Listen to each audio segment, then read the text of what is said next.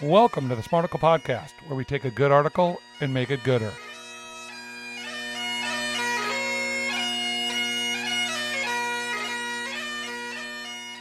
So me and you are recording this on Valentine's Day. So there is love in the air. That means you're probably not listening to this on Valentine's Day. But I love this topic because I know you're going to have a giant ball of heat coming out of your mouth. Here's the headline, Brandon. 2023's best and worst states for singles. You can do it. You can do it. You know. There is no, maybe there is a Woka Megameter. Adam McCann, a financial writer for WalletHub.com. Yeah, I have only one comment about Adam McCann. Another one of these 22-year-old writers. I'm amazed at how many of them are. His favorite thing is playing video games and searching for the best pizza. No joke. That's his bio. I mean, Adam's probably a great guy, but it's just so interesting now. This article doesn't matter. He's just giving statistics, so I'm not giving him a Woka meter, but I have no idea. But it is interesting how many journalists out there are in their early 20s now. Okay, so I feel like you might be getting the hang of this because this is one of these trashy studies that people get clickbaits on, and you're not going to lose your mind behind the research behind it. But that's what you do. Well, it's from NerdWallet, though, so I have a feeling that there's a financial reason why they do it. Hub. Or Wallet Hub. Sorry, Wallet Hub. But, I mean, they're doing it because they're checking the financials behind it. Which I thought it was kind of an interesting if I was going to look at a study on romance, I was like, oh, they probably have actually looked at the financial implications of being single. So that's kind of cool. Here, let me read this, then we'll go through some of the findings. Wallet Hub compared 50 states across 30 key indicators of dating friendliness. Our data set ranges from the share of single adults to online dating opportunities to restaurants per capita.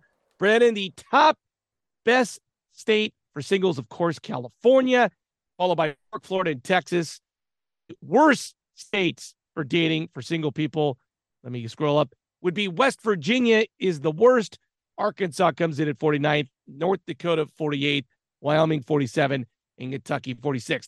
So just from that alone, right there, you see that if you live in an urban spot with lots of people, your chances of dating are good. If you live in West Virginia, where I'm assuming there are not as many people, your chances of dating and your likelihood of dating is bad. Well, and it's interesting because I wonder if this study was looking at just simply dating. Like, because it didn't talk about, I find it hard to believe that people in singles. Right, singles, like going on dates, like the amount of dates you're going to get to go on, the kind of fun stuff you're going to get to do. But, I mean, it doesn't talk about, like, marriage. So I find it hard to believe that people in Arkansas are not getting married or, you know, at a higher rate than people in California. Let's go into a little bit of these statistics. The Okay. share of single adults. New Mexico had the highest share of single adults, followed by Rhode Island and Louisiana.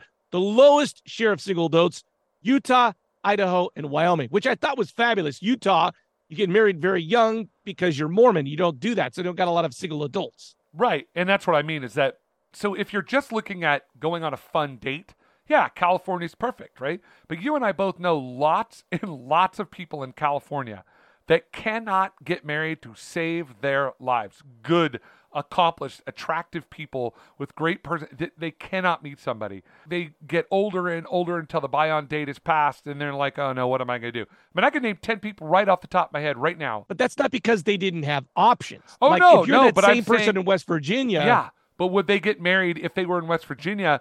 Would they be married? I guess it's a matter of, do you want to meet a partner or do you just want to play the hanky-panky? I mean, you just want to go out and do slide left, slide right? I mean, if that's what you're after, then yeah, California's much better. If you want to be on Grindr as a gay man, probably California, probably not Wyoming. Okay, so this next statistic I don't understand. It's called the gender balance of singles. What are they talking about? Well, I think that means are there, you know, if there are 100 people in the room and they're all single, are 50 of them women or 50 of them men? So they're balanced. All right, so yeah. Maine had the highest gender balance, followed by Nevada and Vermont. North Dakota, South Dakota, and Utah had the lowest gender balance. I didn't understand that. Well, I think that's probably because I would bet you, now I don't know this, but I'm assuming it's probably mostly men, right? There's probably a higher percentage, because they get married younger in those states. there's probably a greater percentage of men overall. You'd have to look at the state number. Like, is it exactly 50%? So if everybody gets married in a town and there are 40 women and 60 men, that means 20 dudes are going to be left out. So I think that's kind of what that means in terms of gender balance. So, again, it's singles, not married. The married. Yeah. So you got to remove and if obviously if Utah has the most married people, it means there's a much smaller subset of people that are single. So the rule is don't be a single man in Utah if you're trying to meet a lady, right? If you're moving there, unless you went to high school there and your family hooked you up and you need to build the celestial kingdom, then you probably started thinking about that at 20. You knew exactly what I was thinking. Just a couple of more of these stats. They ranked online dating opportunities, mobile dating opportunities. They included median annual household income, restaurants per capita, movie theaters per capita, and then they also included crime rate as one of the ways to determine the best dating places for singles. Maine had the lowest crime rate. Louisiana had the highest crime rate. Why did you think they put that in for determining best place to go on for singles? I guess maybe because they're talking about urban centers with lots of crime that you might not want to go on a date if you're living in a crime-ridden neighborhood. I thought there was another interesting one. That whole Utah thing kind of throws me because they were number one in mobile dating opportunities and online dating opportunities. They were number 3. So what does that mean? Is that taking like singles at 20 and they're trying to meet people? And that's so what I'm saying is in Utah, are you going online to meet someone to get married? Right. Whereas in maybe another place, you're going online to hook up and you have no plan to get married. I was just talking to somebody last night about a mutual friend. He goes on dates all the time. It has no plan to get married, just meeting the ladies, hooking up. That's what he does. Right. And he's not even bumping uglies. He's just simply, kissing the ladies. Right. But so I wonder if a little bit of these statistics play themselves out based on where you are.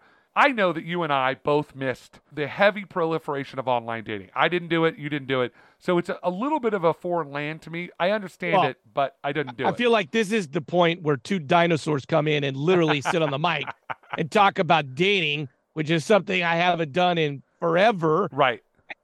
That was kind of my question to you is like, how is dating in 2023 when you can go on any unlimited amounts of dates on a phone with anybody?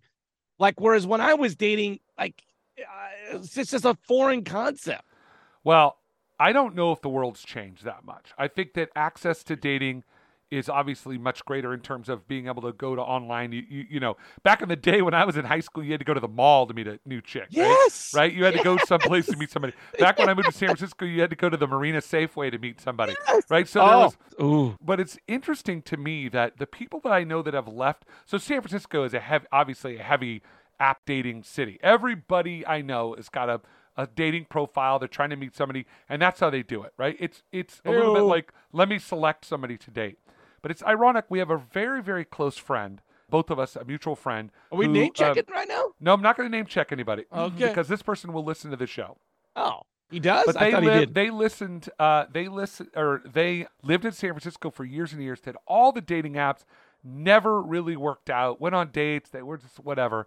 Moved back to North Carolina, met an amazing person. Now they're getting married. They're engaged to be married. And, this person is in their early 50s. Never thought this person was going to get married. They go back. And I wonder personally if this just isn't because they were no longer bombarded. They didn't meet this person on a dating app. They met this person because they had a friend that knew him and they, introduced him. And then they were like, you're a good person. Would they have dated in San Francisco? I highly doubt it. But my point is, like, sometimes it's, as my brother Damon used to say, it's analysis paralysis. Right? Damon D was like, dude, he would literally have one cup. He's like, I don't want to have to think about it. I want one cup. That's it. Analysis paralysis, man. Just make a choice and go with it. You'll be happier. And I do think there's something to that. So I do feel like to describe dating in San Francisco, once again, I'm a dinosaur, haven't done it, but I did meet my wife and date in San Francisco. So I have, 20 years ago. I do feel like it's like dating on quicksand. Because it is changing all the time and you're falling. Like I don't think San Francisco would be the best place to cultivate meaningful relationships. I think it's very challenging. I think one of the problems is because when you create a dating app, what you're ultimately doing is you're creating a consumer project, right? You're creating an image of yourself that you want people to consume. You're saying, look, here I am, I'm this great guy, and here's my interests. And you're hoping somebody else finds that and says, oh, that person. Or back in the day, if you met somebody at God forbid, a bar or wherever, church or school, wherever, you kind of had to spend a little bit of time talking to them, getting to know them without any resume in front of you. You had to ask about the resume. That doesn't happen. People slide right or left based on the resume in front of them, so they actually never really get to know the person, and that's probably part of the problem. And I told you this a couple of podcasts ago. I was talking about how my kids listen to music. Right. The attention span of these young whippersnappers coming up is like 5 seconds. Even when it comes to a human being standing in front of them, they're going to give someone about 10 seconds before they move on to the next. Now, I'm not saying that's the right way to go about things, but imagine the dating and decision process young people make. It is going to be a nightmare. Here's the thing. Human beings have been mating and coupling Hey-o. for hundreds of thousands of years. Since the beginning of time. We are like pigeons, right? We mate for life, basically. We find a spouse, and obviously we don't. Do? We have divorces. Well, 50-50, yeah. Right, whatever. But what my saying is that historically speaking, most people would stick with the person they chose or whatever. And a lot of times it was person chosen for them. They didn't even, and they've done a lot of research saying that arranged marriages are actually happier. Yep. So Damon D, quote Damon D. Yeah, made a choice and has to make a choice it. And you go with it. And that's the. So there is a piece of this that it's analysis paralysis. People have too many choices, where if they were just like, hey, this person's good enough. And I do think one last thing, this drives my single friends, typically those folks who are not married are really bothered.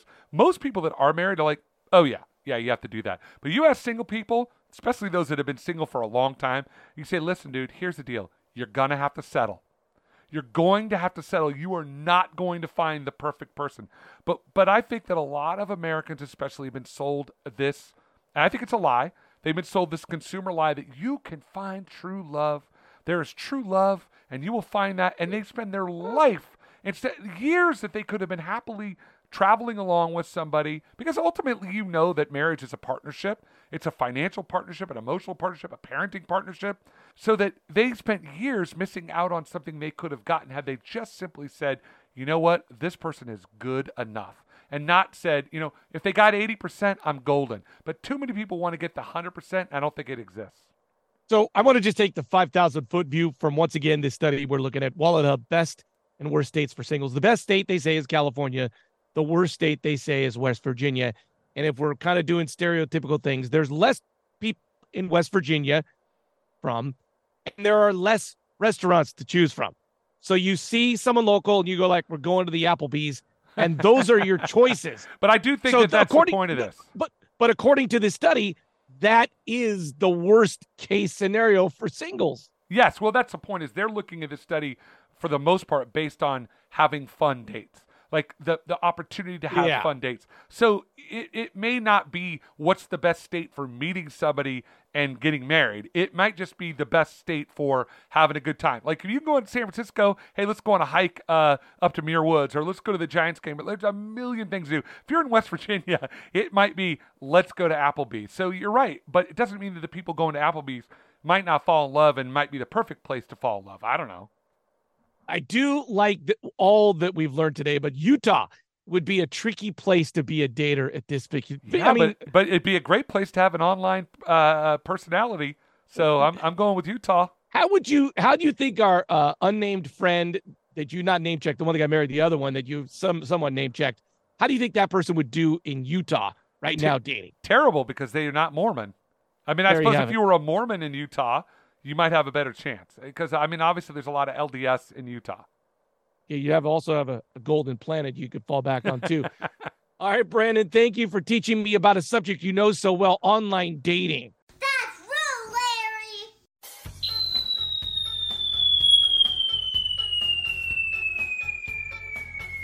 Larry.